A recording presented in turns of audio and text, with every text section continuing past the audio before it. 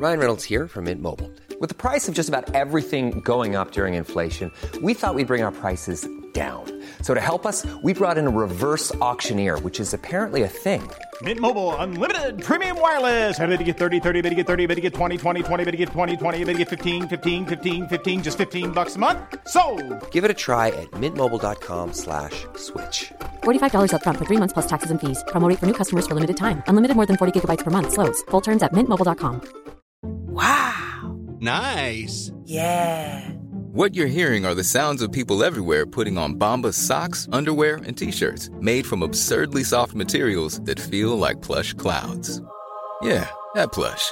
And the best part? For every item you purchase, Bombas donates another to someone facing homelessness. Bombas. Big comfort for everyone. Go to bombas.com/ACAST and use code ACAST for 20% off your first purchase. That's bombas.com/ACAST. Code ACAST.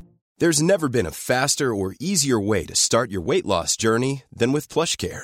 PlushCare accepts most insurance plans and gives you online access to board-certified physicians who can prescribe FDA-approved weight loss medications like Wegovy and Zepbound for those who qualify. Take charge of your health and speak with a board-certified physician about a weight loss plan that's right for you. Get started today at plushcare.com/weight loss. That's plushcare.com/weight loss. plushcare.com/weight loss. Team Human is an ad-free, listener-supported community project. It's made possible by supporting teammates like Heather Forrester, Chelsea Margaret Jacobs, David G. Wilson, and Andrew Tannenbaum. You can join them by going to teamhuman.fm and clicking on support. You'll gain access to our Team Human bonus feed, the Discord channel, our Team Human audio salons, as well as free admission to our Team Human live events. You'll also gain immediate access to the Team Human telepathic channel, the safest way to do interdimensional travel.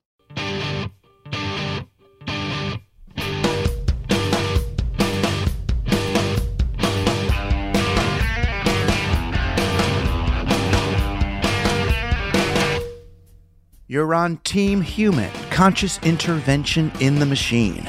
A break from the noise so we can tune in on the signal, the weird in-between liminal off-pitch interzone between real people. You are not a number, you are a human being, and one of many in the same warm, delicious soup. I'm Douglas Rushkoff, and I'm on Team Human. Playing for Team Human today, publisher of Amok Books and director-producer of the new documentary Desolation Center, Stuart Sweezy. We can't completely overlook that sense of being alive also has an element of this unpredictability. Stuart is going to help us remember what it's like to do something for its own sake, and then to stop before it becomes about something else. It's time to intervene on behalf of people. I'm Douglas Rushkoff, and you're on Team Human. Hey, I hope you're all doing well. I've been venturing out in the world lately. I was at a convenience store the other night, and it was pretty late, and I watched these kids come in who had just escaped from a party that they clearly didn't really like. And as soon as they were inside, they started pulling out their phones and watching social media reports from the kids who had stayed at the party. And at first I thought it was like FOMO, right? But it wasn't fear of missing out at all. It wasn't that they wanted to be back at the party. If anything, they were looking at the photos to remind themselves that they weren't actually missing anything at all. The kids at the party were in the pictures, and they were all, really dutifully posing with whatever they were drinking, whoever they were flirting with. They were finding the best angles to photograph the kid who was throwing up in the trash can and putting the best headlines on the image. And someone was chronicling everything on WhatsApp, and someone was apparently live streaming confessional interviews with kids who were too stoned to realize what they were sharing. And what struck me the most about all this media coming from this failed party was how much work everyone was doing. I mean, that is likely a good part of the reason why the party was so bad. nobody was actually there in the room, at least not from what I could tell looking at these kids' social media feeds. What they were doing only really mattered insofar as they could capture it. It was like a wedding where everyone's a wedding photographer, but no one's an actual guest. No one knew how to party for its own sake. And it reminded me, when I was a kid, some neighbors of ours, who call them the Gersh family, and they would take all these big trips to Europe. But when they got back, they'd make all the neighbors come and watch this Kodak carousel slideshow of all the photos they took of themselves at the Eiffel Tower or Machu Picchu. And they would narrate over the sound of the projector fan as if their photos were really interesting to us. I mean, don't tell them.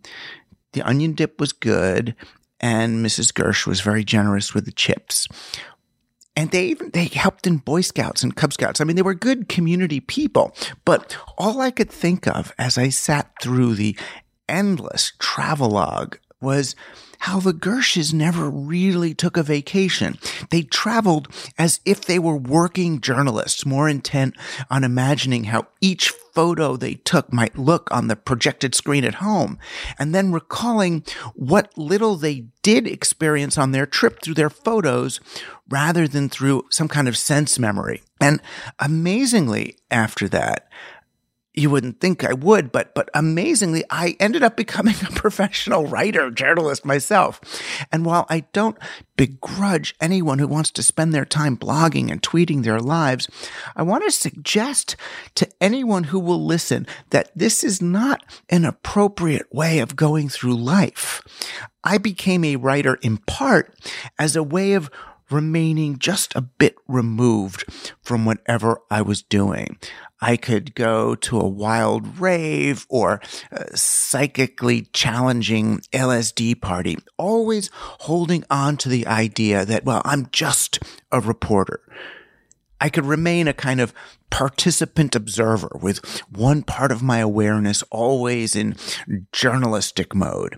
My writing was like this tether to safety, but it was also an obstacle to true immersion. Living with that tether, that's work. It's a barrier to experience and intimacy, and something I've learned to let go of when I want to truly engage with a friend, a family member, nature, or even my own mind. There are real downsides to being on duty 24/7. In some ways, it suggests that full participation just isn't worth it if it's not recorded somewhere. But that's just not true. What you do, what we do matters. That's not a reason to broadcast it, but to live it. So go play on social media, take pictures, stream videos, tweet your clever ideas, and write blogs if it makes you happy throughout this holiday season. Do a Zoom with your faraway relatives, but please save some time for yourself and whoever you're actually with. You are not on the job. Take some time off and enjoy the party.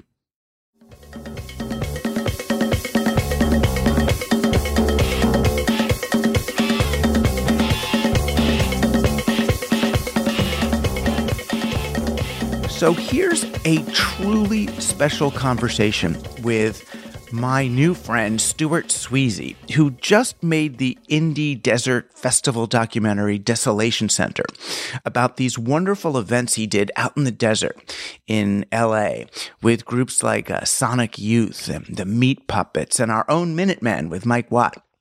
He's also the publisher of Amok Books, the artist, filmmaker, executive behind a whole lot of cool TV, including Battlestar Galactica.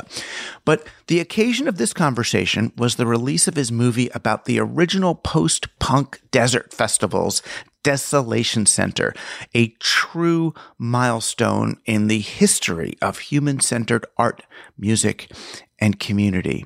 Here's Stuart Sweezy. First, Stuart, thanks so much for making Desolation Center, the movie. If nothing else, watching that right at this desk was a milestone event for me in my life. It was a very important couple of hours. Wow. What can I say? It's fantastic. So thank you. Thank you for that. You've had, as far as I'm concerned, your reason for being alive has, has been accomplished. All right. Now I can relax. So how did you, I forgot how we know each other. How did you get that to me? I'm familiar with your books, and I think, probably, I don't know that we directly, but I knew that you were like hang out at a Boing Boing party, or we didn't meet through Mike Watt or something. I don't think so. Yeah. I think, I remember, Queen Moo and Mondo 2000 and that era. I know that you did stuff with Genesis Peorage, who I've known, who knew for many years as well. And so I just kind of thought, I'd like to get Douglas to see this film. And it was more just about like the prepared mind and your mindset more than that we'd actually hung out. But we could have been in the same place at the same time. I'm not sure. Yeah, I'm sure it must have happened. So I guess let's start at the beginning of this. So for our audience who don't know the history here. So in the early 80s, as I was just graduating college and moved out to LA to go to Cal Arts, of all places, where Pee Wee Herman roamed the hallways in his roller skates. There was a terrific, I guess you could call it punk or medium post-punk music scene happening in Los Angeles. I would drive up and down Highland and see them on Highland Boulevard and go, oh my God, there's a scene. Because I knew the New York scene, the Dead Boys and Max's Kansas City and that. Right. And I thought LA was going to have nothing.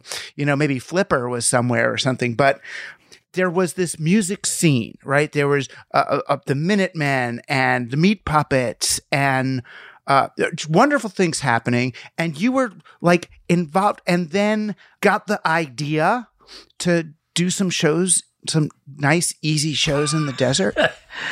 Yeah, I mean, for me, I grew up here in LA, and so the first kind of music events that I went to were like the Elks Lodge show, where the Go-Go's played along with the Screamers or something like that. It was just very eclectic, but it seemed like the common thread was that everybody was trying to do something different.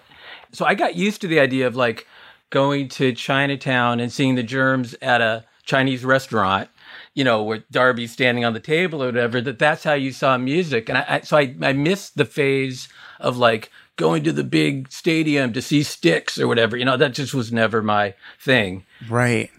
I just really, as time went on, downtown LA became more like the place where I would go to see bands. Like, I don't know if you heard about, the Atomic Cafe, which had this punk rock jukebox. Right. And then next door, there was the Brave Dog, and there was this amazing guy, Jack Marquette, who really deserves a lot of credit. But for people who don't remember, who weren't around, downtown LA in the early 80s, it wasn't like going to downtown like New York, right? Downtown LA was like Winston Street and 6th Street. It was like homeless men, right? We're not allowed to use, that's a bad word now, but it was homeless men, drunks, drug addicts, ex-cons, Vietnam vets. It was almost all male, and it was just a scary place. It wasn't like shiny office buildings. Right. Maybe there was like one Transamerica Tower was somewhere, but it was a bombed out, weird, scary, cultureless wasteland. And places like the Atomic Cafe were like these tiny post-apocalyptic oases, in the middle. There was nothing around them. Do you know what I mean? It was like absolutely, yeah. I mean, wasteland is the term that comes to mind. But part of it had to do with the crack situation, but also just no one cared. It was like all the sort of the people with the money and prestige and all that had moved on to other parts of town, and this was left over. Right. But they were like in Studio City or Century City. There were other, yeah, Century City. Right. There were these other places with big modern office buildings with wealthy people and Porsches going, and downtown just got like left behind. It was more like Detroit or something. Yes. Yeah. So anyway, so that for me as a teenager was like the happy hunting grounds where you could go see these incredible bands, and you pay $5, and it was all the beer you could drink included, and there would be Christian Death and Ron Athey, who's become an amazing performance artist, would be being crucified, and just crazy stuff. And I always felt like those settings were more kind of appropriate for the kind of music that I was into, which wasn't just punk rock, but also I think what now you kind of look back on and call post-punk, but it was either noisy, it might have been something like Nervous Gender that was very like synthesizer-based, but performance-based stuff. And so I started at first just trying to, because it seemed like there was a lull, like putting on my own shows as Desolation Center, but just in that environment, in that urban wasteland. And even trying to do that, we had a lot of problems with the LAPD. So things were getting shut down. But I was already doing shows with the Minutemen and, some other bands that were innovative, doing stuff that, just didn't fit into the, sort of the punk convention. So after being shut down multiple times, I ended up on a road trip with a friend of mine whose family lived in Mexico. And so we spent a lot of time just driving through the Sonora Desert to get to, his family's hometown and stuff like that. And it was then that I just realized, like, I'm listening to Savage Republic. I'm listening to Public Image Limited. This is really spacey. It's not conventional psychedelic music, but it's trippy. And it's also kind of has this, Ennio Morricone kind of like spaghetti Western vibe to it and other things going on. And I thought, wow, wouldn't it be a much better idea to see this kind of music performed in the desert than in your typical, and at that point, it was getting really hard to do anything outside of the sort of rock and roll Sunset Strip nightclub thing. Right. And for people who don't know, it's also because, the cops then, this is a decade before Rodney King, right? But they were already militarized in LA. It was awful. If you were black, you were on your knees with your hands behind your back. That's just what they did to black people. If you were young or having fun or a woman, they would harass you. They would pull you over. They would break into clubs that were doing truly nothing wrong and were even legal and licensed, and they would just make everyone go home for nothing. So it was so hostile in LA, which I think was part of the drive. On the one hand, the beautiful psychedelic landscape that you saw, and you're like, whoa, this music sounds really cool here. And on the other, we needed a safe haven to party. Completely, yeah. I mean, you can't exaggerate how violent the crackdowns were. Right. When I was interviewing people for the film, I'd be like, do you remember like cops like smashing, young middle school age kids with like nightsticks? You're like, oh yeah. It's just like, and then it would just go on from there. Yes, we do. Yeah. Exactly. And it happened a lot. I remember where they would come into a club and make us leave, right? So then we're all pushing to the doors and to the sidewalk outside, but then they've blocked you in with cop bodies so you can't escape either. And it's like, what do you want? Do you want us to leave? If you want us to leave, then get out of our way. So instead, they're just like corralling us or trying to create a situation where they get to hurt us. Right. And it would happen. I mean, there would be out and out riots, but usually violence. It was it really was a police riot. And so that put a damper on all kinds of, nightlife that you might just want it. There's still all the usual obstacles of finding a space and promoting it and all that. But then you had this like occupying army to deal with. Yeah. So these two things sort of came together in my mind on this road trip, that we could get away from all the oppression and the bad vibes that kind of go with that, by just taking people out to the desert. And also it would be an appropriate setting to see music that was more mind expanding and, that kind of thing. So that was the idea. But then, at that point in time, I don't want to say whether people have done shows in the desert in LA prior to that. In the LA area, obviously it was several hours outside of LA. But for me, it was a completely new idea. I didn't know anyone that had done it. And so I had to find people that go along with it, and help me figure out how to make it happen. Right. And the shows, the thing that was so beautiful about these shows is we hear, oh, you did shows in the desert, and people think like Burning Man or 10,000 people gathered around a neon thing. This was like a couple of hundred, if that, like 100. Well, how many people were at the first one that made it out there? Right. So the first one was the Minutemen and Savage Republic and 3 school buses. So it was basically just a little over 100 people. And the whole school bus thing, it also served multiple purposes, just kind of like the way Going Out to the Desert did. One part of it was it became like this journey where all these people were on it together. And we didn't tell them where they were going. So Bruce Leischer from Savage Republic, he had been at UCLA and had Chris Burden, who's an early performance artist, as a teacher. So I think he kind of liked the idea of like having the audience not necessarily know what they were in store for. And then there was also a practical side of it, is that we didn't know how to sell tickets to an empty dry lake bed. So we thought, well, if you give them the transportation included, then there's a way to kind of actually pay for the whole gig. And there's a sense of control, you know, it's like when you step on the bus, now you're in the show, you know, as opposed to some random gathering out in the middle of nowhere. Exactly. Yeah. And so, and I think over that time of an hour and a half to 2 hours out going through, you know, the Inland Empire out to the desert, and, you know, people kind of bonded together and became more of a community by the time they got there, which was also kind of memorable. And you basically just set up a couple of generators and some amps in front of almost like a little 3-bus formation. Yeah. And it just did the shows. Right. I mean, the sound guy, Ed Serino, just, you know, he's actually a voice that you hear. I don't know if people know the film Decline of Western Civilization, but he did a lot of the punk shows. And he's just like, sure, this sounds cool. I'll do it. We get there and it's really windy on the dry lake bed. So then we're like, oh, people aren't going to be able to hear, you know, the musicians can't hear themselves playing. And so then we, at that kind of spur of the moment, came up with this 3-bus formation so that there would be a windbreak. So that there would be sort of, in terms of audio, that it could actually work. But it ends up to be like a really cool visual as well. Just these, part of the surrealism now, I look back on it, is these yellow school buses with an empty dry lake bed and some amps and you know, small audience in front of them. It looks great.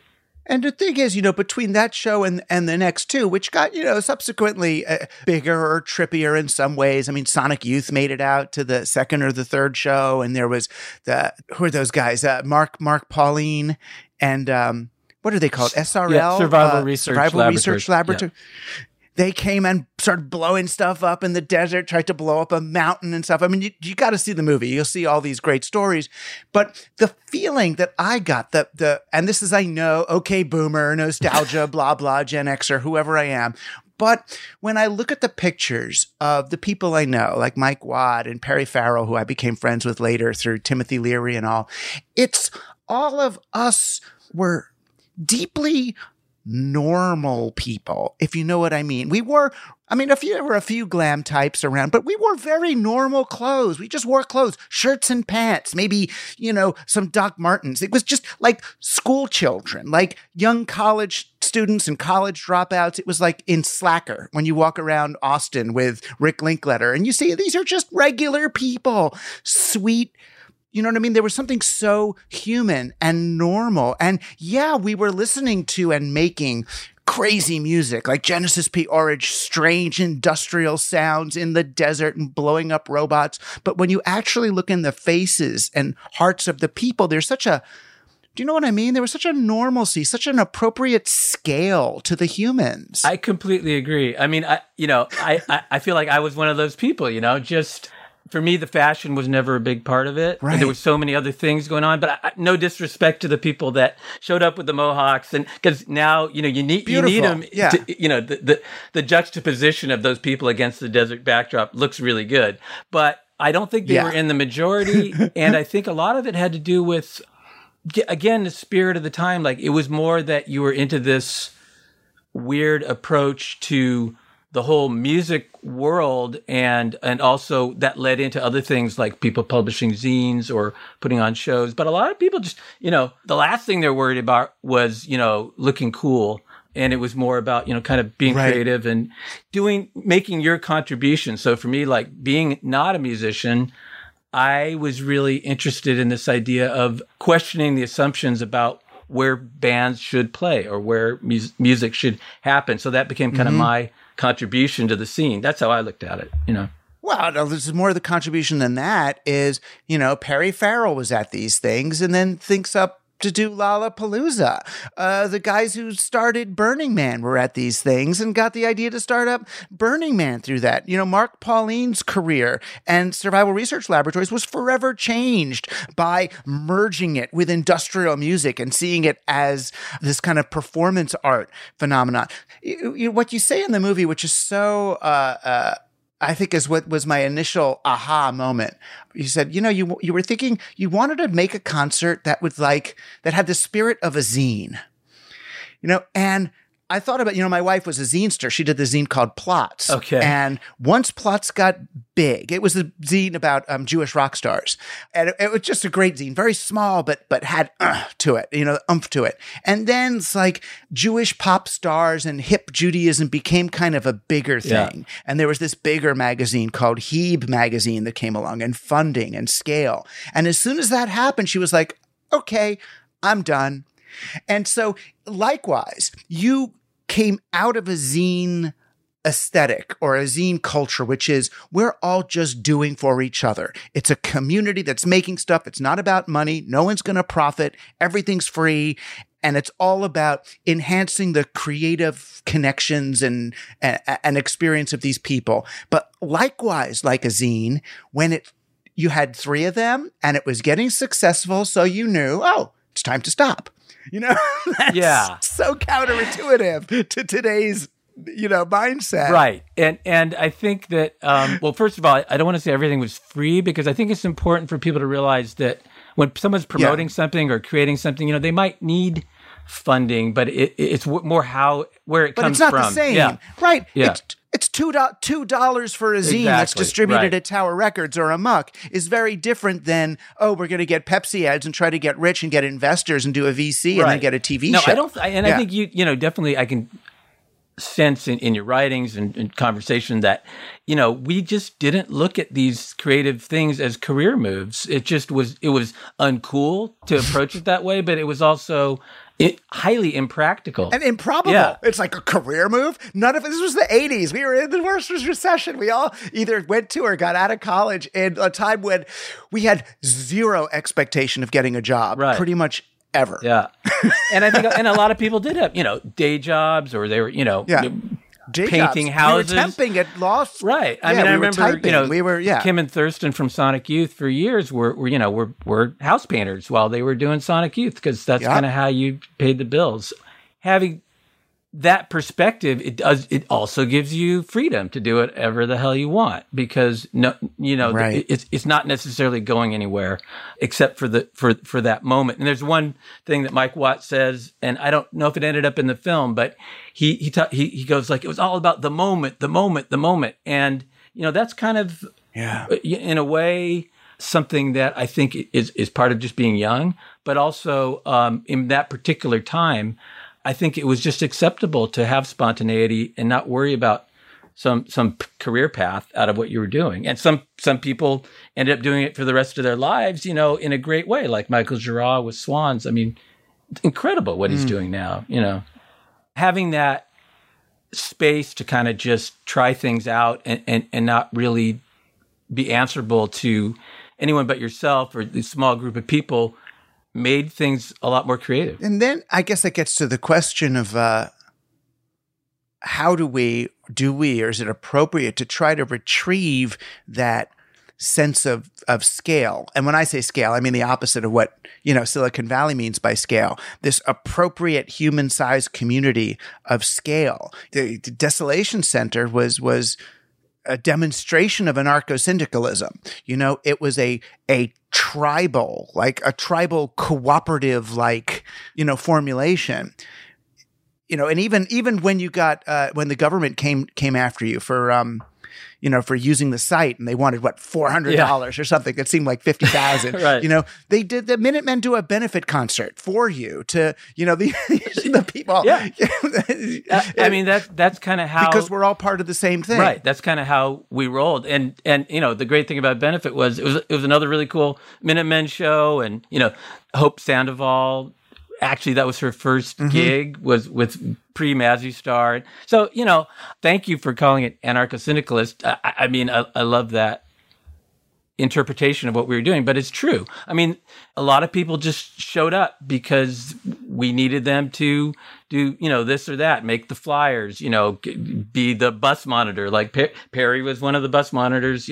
My good friend Mariska was another bus monitor on the first one. And, people weren't getting paid for that. It was just step up, do what you need to do because this is going to be cool, Right. Exactly. And they look back on that. It's like when Perry Farrell talks about Desolation Center, it's kind of the way, I mean, because he rose in some ways to the top of the music scene, as far as I'm concerned. He was it, with Jane's Addiction, Porno for Pyros. I mean, these are major bands. He did Lollapalooza. He was a rock star. And he credits Desolation Center the way, like when you hear like the head of FedEx saying, and I started in the mailroom with a push broom. You mean, he did. He started as a bus monitor at Desolation Center, sitting there, and you see the pictures of him at Desolation Center watching Sonic Youth playing, I think, with a little pad. And I wonder, what is he writing there? It's like the ideas that are coming to him as he's watching that for the rest of his career, and he finally got to play at the last one. I know. It's like, it's like one of his first real concerts. He plays his, and then launches his career. But, that sense of origin for so many people is so great. And it only really happens in these kind of community, family business like community, tribal endeavors. And I guess what I'm wondering is, do you see evidence of that today, or a way of retrieving some of that? Like the thing that's tempting to do, and it's the wrong way about it, is to retrieve the aesthetic, and like, and bless his heart, like Jay Babcock, a great guy, started Arthur magazine, and he's living out in the desert, and it had that desert feel to it. And he got me and Dan Pinchbeck and Thurston to be writing for it, and got music, but it worked on so many levels. But on the other hand, I'm wondering, it's not the aesthetic. It's not that our music matters. It's not that everyone has to have listened to Throbbing Gristle and Minutemen, but there was a sensibility that I'm trying so desperately with Team Human and all my work to try to retrieve so people can operate again at scale and with love and without the goal of getting rich or scaling up. Yeah. I mean, I think that's so important. And I think however you're able to get that message out to people, I really, in making the film, I wanted to tell my story and our story of all the people, but I also wanted to be a catalyst for people that are, in their early 20s to say, hey, these guys did this. The same way like the Merry Pranksters, acid test things. When I read about that in Tom Wolfe's book, it sort of struck a chord like, hey, those guys are doing that. That was really cool. I was never a Deadhead, but I love the idea of these sort of, multimedia trippy events. And I think that's, to me, always going to be just something that is important. And it doesn't really matter what the sonic environment of it is or what the visuals are. I mean, it's more the idea of people creating their own events and not waiting for the corporate world to sell them a, expensive ticket with a all access pass and whatever, And so I'm hoping that when people see the film, whatever age they are, whatever music they're into, that they will be inspired. And obviously coming out of the pandemic when all live music was locked down for so long, it's kind of an interesting blank slate where we can reinvent how music is presented. I'm not sure if it'll happen. And to come to your point about the scale, it's like, to me, that was always like, if it gets too big, it's not going to be fun anymore. And I see it every time, and it suddenly becomes...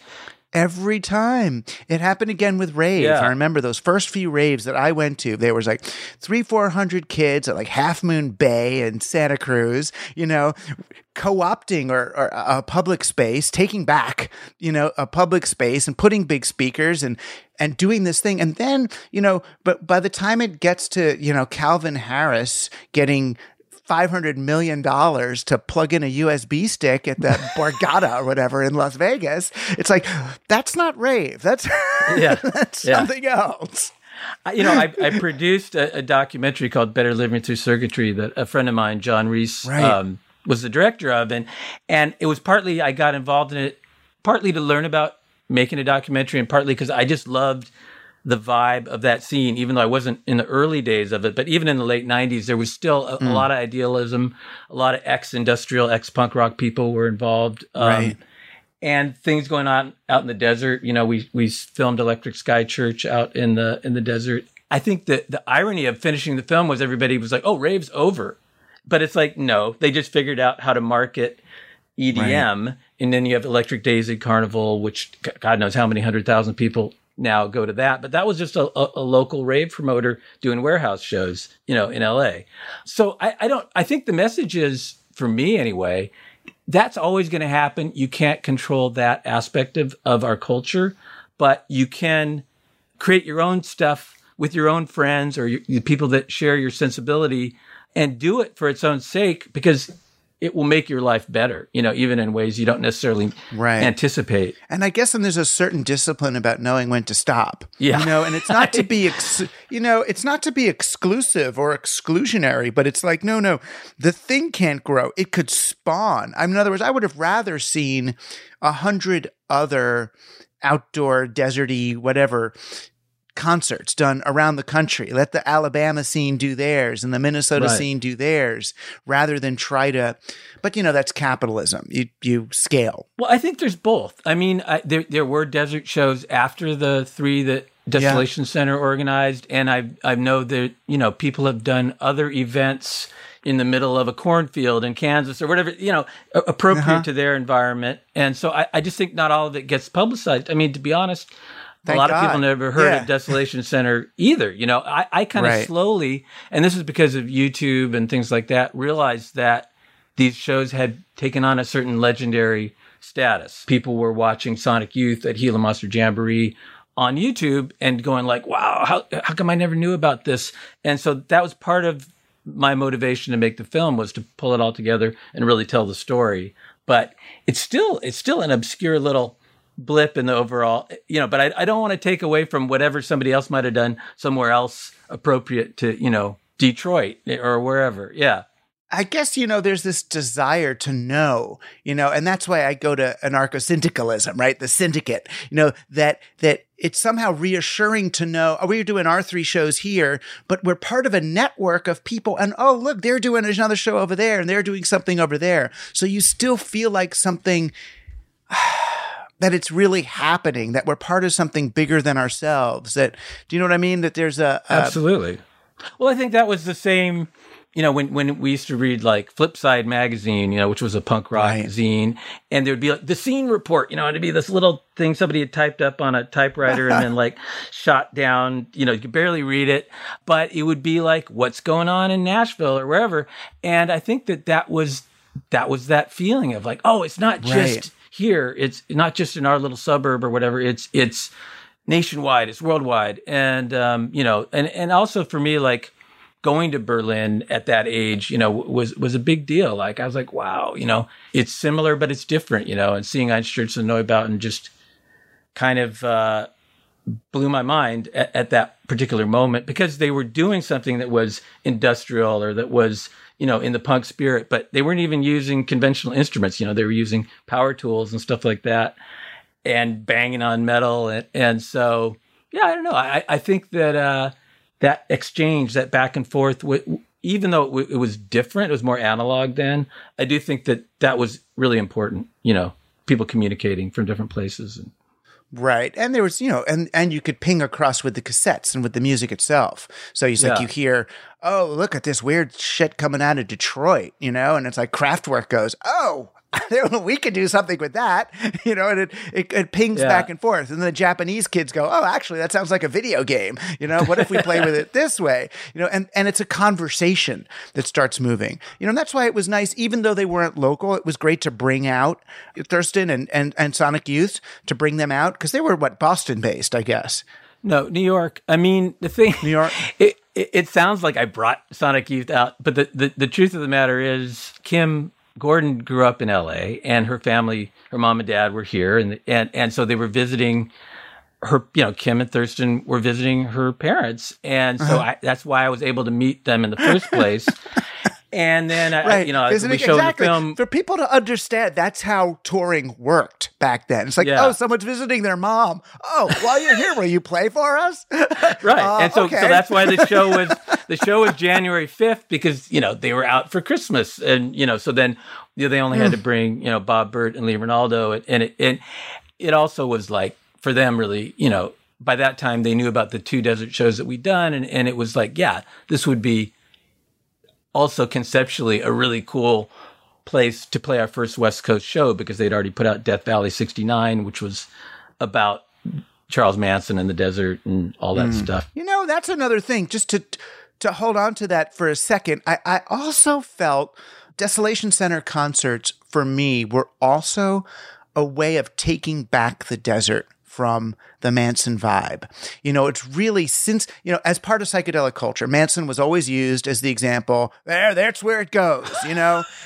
That's sort of what Manson brought down Leary. Manson brought down the 60s in some ways. And it always seemed like, well, out in the desert is where that bad shit happens.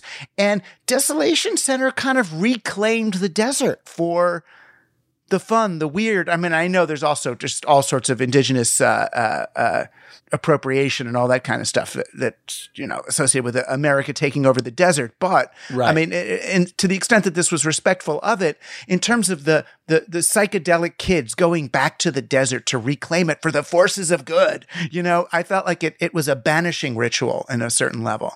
I think that's really cool. And I honestly, never really thought of it in that light. But for me, there was generally, I think, coming up as a punk rocker in LA, there was all this legacy of what the hippies did this, and the Laurel Canyon people did that, and it's like, so we all grew up under the shadow of Woodstock, and like, wow, but it'll never be that. So my whole approach was, what can we do? You know what I mean? Like, we're not, at CBGB's, we're not in London, but we have the desert, and so let's go out there and do something really cool there, because that's our kind of environment, even though obviously we were living in the city and not out in the desert. But you're right. There was an aspect of nobody goes out there. It's just a bunch of, whatever, desert rat, prospector, crackhead, whatever type, and that's always part of it too. There is a kind of a menace to it, but there's also like a lot of beauty. And I think people over the years have come to appreciate, Joshua Tree's become kind of a, suburb of Silver Lake in a certain way, Well, in that like sense, people do but there's the weird out there. There's like Desert Oracle and all the UFO cults and Art Bell and a trailer broadcasting his show. It's definitely an otherworldly place, as an basically urban person. When you get out there, I think it's very liberating. You just sort of resets all your mental ideas about what things should be, your sense of scale and all that. Yeah. And you get that in the movie too. When the kids are coming off the bus toward the camera, and you could see they're just like, it's like, what the mall designers call Gruen transfer. When you walk into a shopping mall, the scale of the mall puts you in a weird state so that you go buy stuff. It like kind of kills your defenses. But the desert, when they're like in that moment of pre-awe of like, oh, this is different. Oh, my body, there's a different somatic, visual, and spiritual sensibility here. And you just see everyone come out. They're like, yeah. Now I understand why Stuart made me spend 2 hours on a bus. Right. Something happened. Yeah. Now, what about, I don't know. What did you do for bathrooms there? Did you bring out Portisani things? We did. No.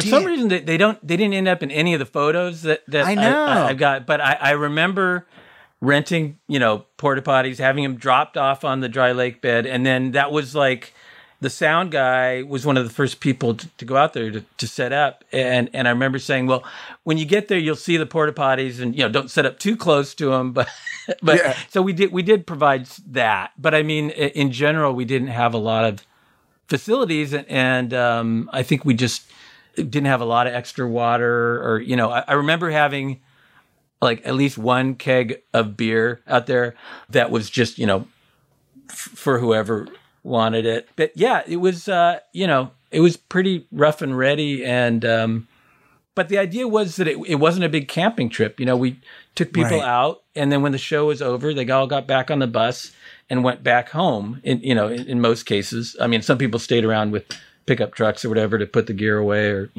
Right, they didn't have to survive out there. Right. But we also kind of expected people to bring their own, picnic, bat things or whatever, and kind of just be responsible for themselves and their friends. And I guess what I'm wondering, for me, the encouragement I got from this is to be truly okay staying local and staying known by my friends, contributing to my own community, not worrying about social media hits and fame level and all that, seeing how fake and unfulfilling that stuff is compared to the real life thing.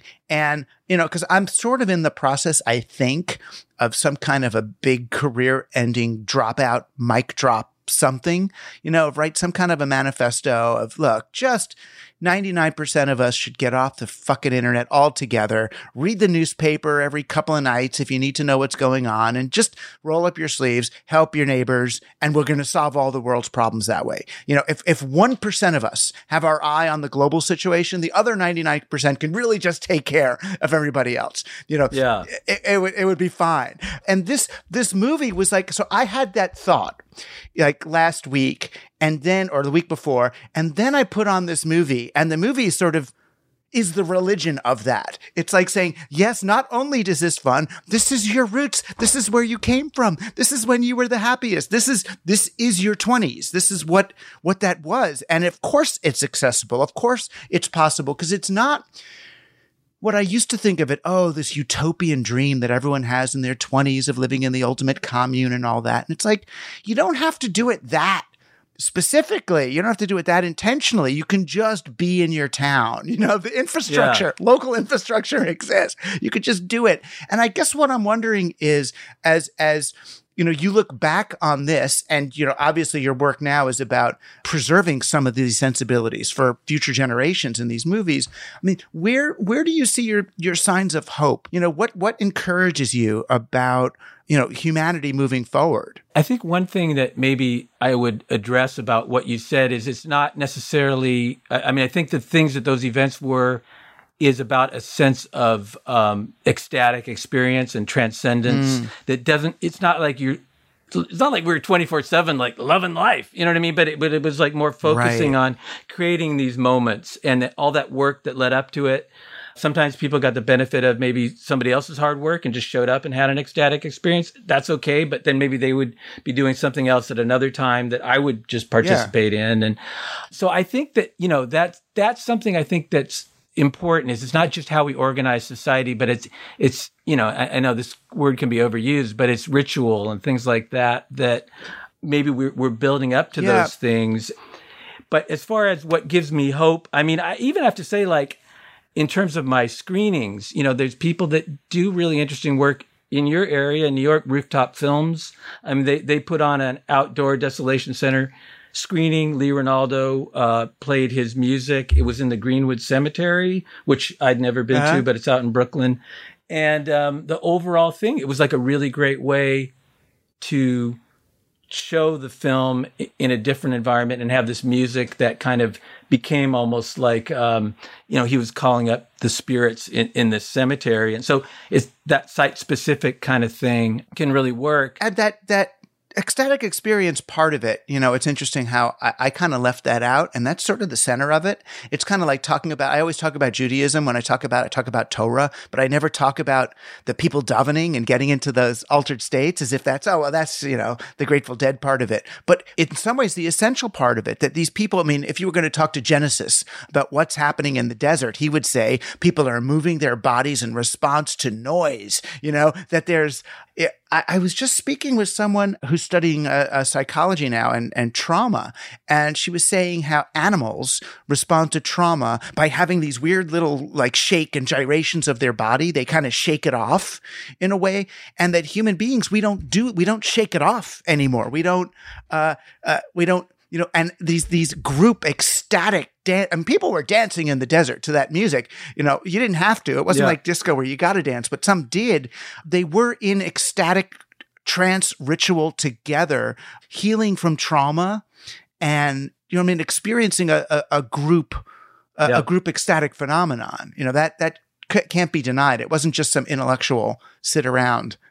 Yeah, absolutely. Yeah. So in terms of, other things that are out there in the culture, I guess I just, on the human level, when I was able to do screenings and film festival screenings and, someone would come up to me in their early 20s and say wow, I'm really glad I came to this. I want to do something like this. You know what I mean? To me, that's fantastic. Yeah. It's interesting to me. I look at all the technology aspect of things that, you think so deeply about. And ultimately, they are just tools, we had Xerox machines that you could use at your job or whatever after hours and make your zine or whatever. But we could make flyers and hand them out at record stores. But records were technology as well. So I feel like there's so much potential.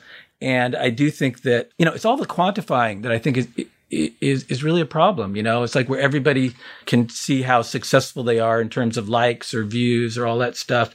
And I think that, getting away from that and more having this qualitative experience of using all this technology is probably something that will happen. I think that people are going to be a little bit jaded about judging yourself on those kind of metrics. So I guess, I do think there are people doing interesting music. There's people, putting on site-specific shows. I know here in LA that, I've sort of tapped into a community of people because they've seen the film and gotten in touch and things like that. And, a lot of times you might just have to do a little bit more work to find those things that are going on. Right. Or in some ways, less work, just close the computer, go outside, walk around. Yeah. Right, for sure. Which is hard right now. Right now it's a really tricky period because of all the COVID and the isolation. But it's finally at the end of it, I feel like the last couple of months, I finally realized, oh, wait a minute. Rather than trying so hard to do what I can't really do online, what if I use this period to read the books I always wanted to read, to find stuff, you know what I mean? To look for, to look for the deep experience, to look for what I'm missing. And, this film among that. Part of it also, I do think that was, at least for me, how I spent a lot of time in that era was, reading something like a Dostoevsky book. That didn't seem like a big deal to me back then because it seemed like you had all this time, even though I feel like we were doing more interesting, fun things at the same time. But I do think there's a lot of fragmentation of, you're constantly checking your phones and stuff like that.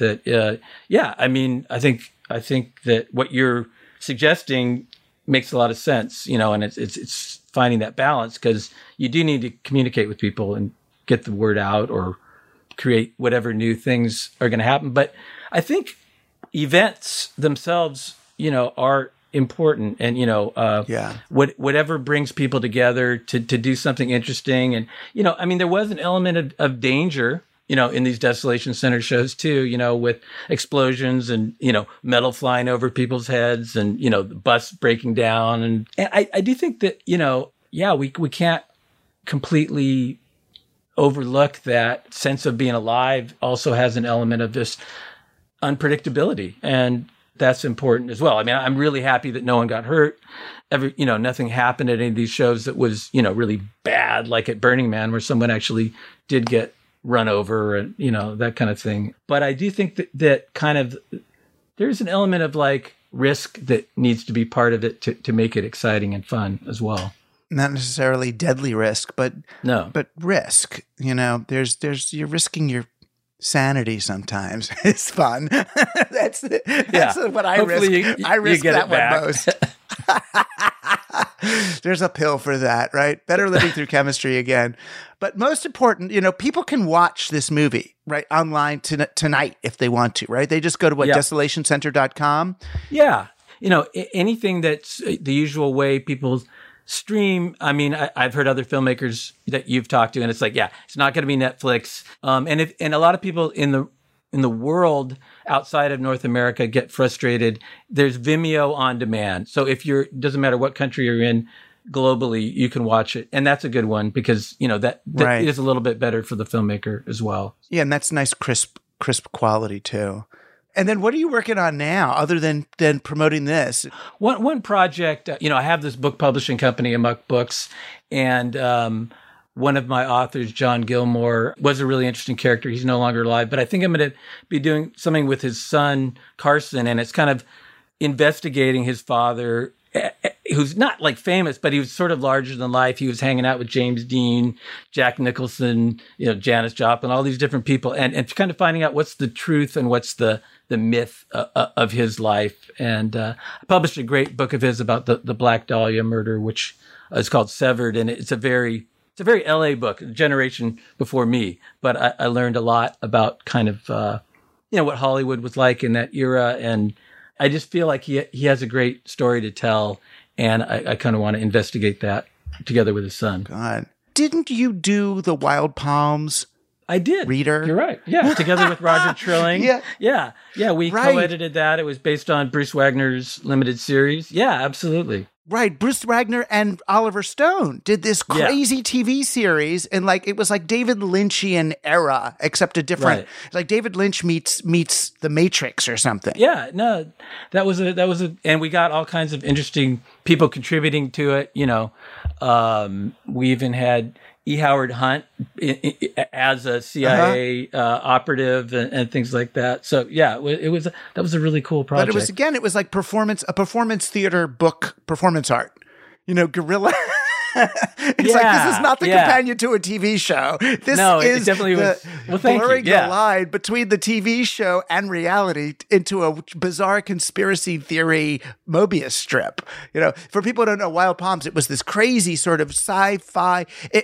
It didn't continue, but boy, those of us who got into the portals it was opening really got, it was sort of a Max Headroom era show, but so strange. I mean, it dealt with a lot of these issues about simulacrum and what's real and what isn't, right. and using technology in that way. And yeah, I thought it was really prophetic. I mean, I definitely flawed, but yeah. So Roger and I kind of picked up on the parts that we liked about it, and Jen was involved in that book as well. And yes.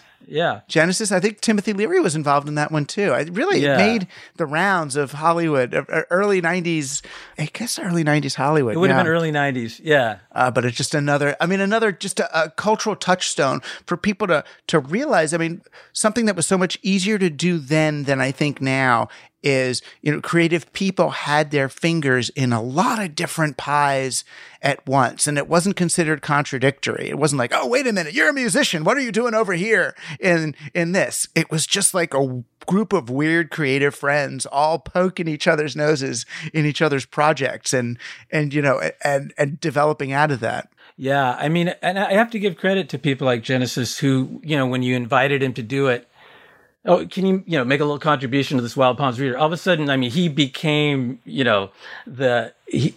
just took it to such a higher level and put so much intensity. I remember getting these faxes from him with all these, sort of, I forget, manifesto type things in the guise of the sort of L. Ron Hubbard type character. I mean, it was just, I think sometimes, you look at an opportunity and really run with it, as opposed to thinking like, well, how much time do I have to devote to this? Or, you know what I mean? It was more like a creative offering. Yeah. I mean, you did the genuine, if we build it, they will come kind of projects, but it's not just building it. There's a kind of intentionality, a kind of openness, and a kind of generosity of spirit that you brought to each of these projects that engendered our participation in a way that it was like, oh, of course we'll come. We're, it's like, I love that. I do love that feeling, and I still get it in like organizing Q&As, or even virtual Q&As for screenings, I saw that, Mark Stewart from the pop group did a post about Desolation Center, and maybe he'd be willing to come do one of our Q&A panels. And then he's like, of course, I'll be there, in London. And so I got to meet him and talk about all these kind of ideas. And so I do think that, it just takes that little bit of extra effort, or being open, like in the sense of the Desolation Center shows, Alexander Haka from Einstürzen Neubauten called me up and he said, "Oh, are you okay with Mark Pauline from Survival Research Laboratories coming down from San Francisco? They want to come and do something with machines, And I'm like, great. I'd never seen one of their shows. I only knew them from Vail's book, from the Industrial Culture Handbook research. But to me, that was like, wow, this is getting really cool. This is even better than what anything I had thought of. And I think that was, again, something that just, like maybe I set something in motion, but I think I was always open to becoming better, different, cooler, not necessarily bigger. And with any luck, hopefully you've got a whole lot more time to do that. Yes. There's at least a third act, but hopefully a fourth and fifth. And I'm really interested. So glad to be in true touch with you, and hopefully I get to be a part of your extended posse moving forward. Well, likewise, absolutely, yeah. And I'm interested in this mic drop that you got planned as well. I know, we'll see. Then I'll just disappear. But let me know how to connect. Oh yeah, I'll leave a trail. A crumb trail for people who care. But thank you, Stuart Sweezy. Thank you so much for being on Team Human. You've been on it before there was a team, and well, thank you. Thanks for leading the way for so many of us. Well, it's been a blast, and thanks. And thank you all for being on Team Human. Our guest today was Stuart Sweezy. You can find out more about his new film, Desolation Center, at desolationcenter.com, or find more links to Stuart and his work at teamhuman.fm, where you can also become a supporting member of the team. Team Human is produced by Josh Chapdelaine and edited by Luke Robert Mason. I'm Douglas Rushkoff, and you've been on Team Human, our last best hope for peeps.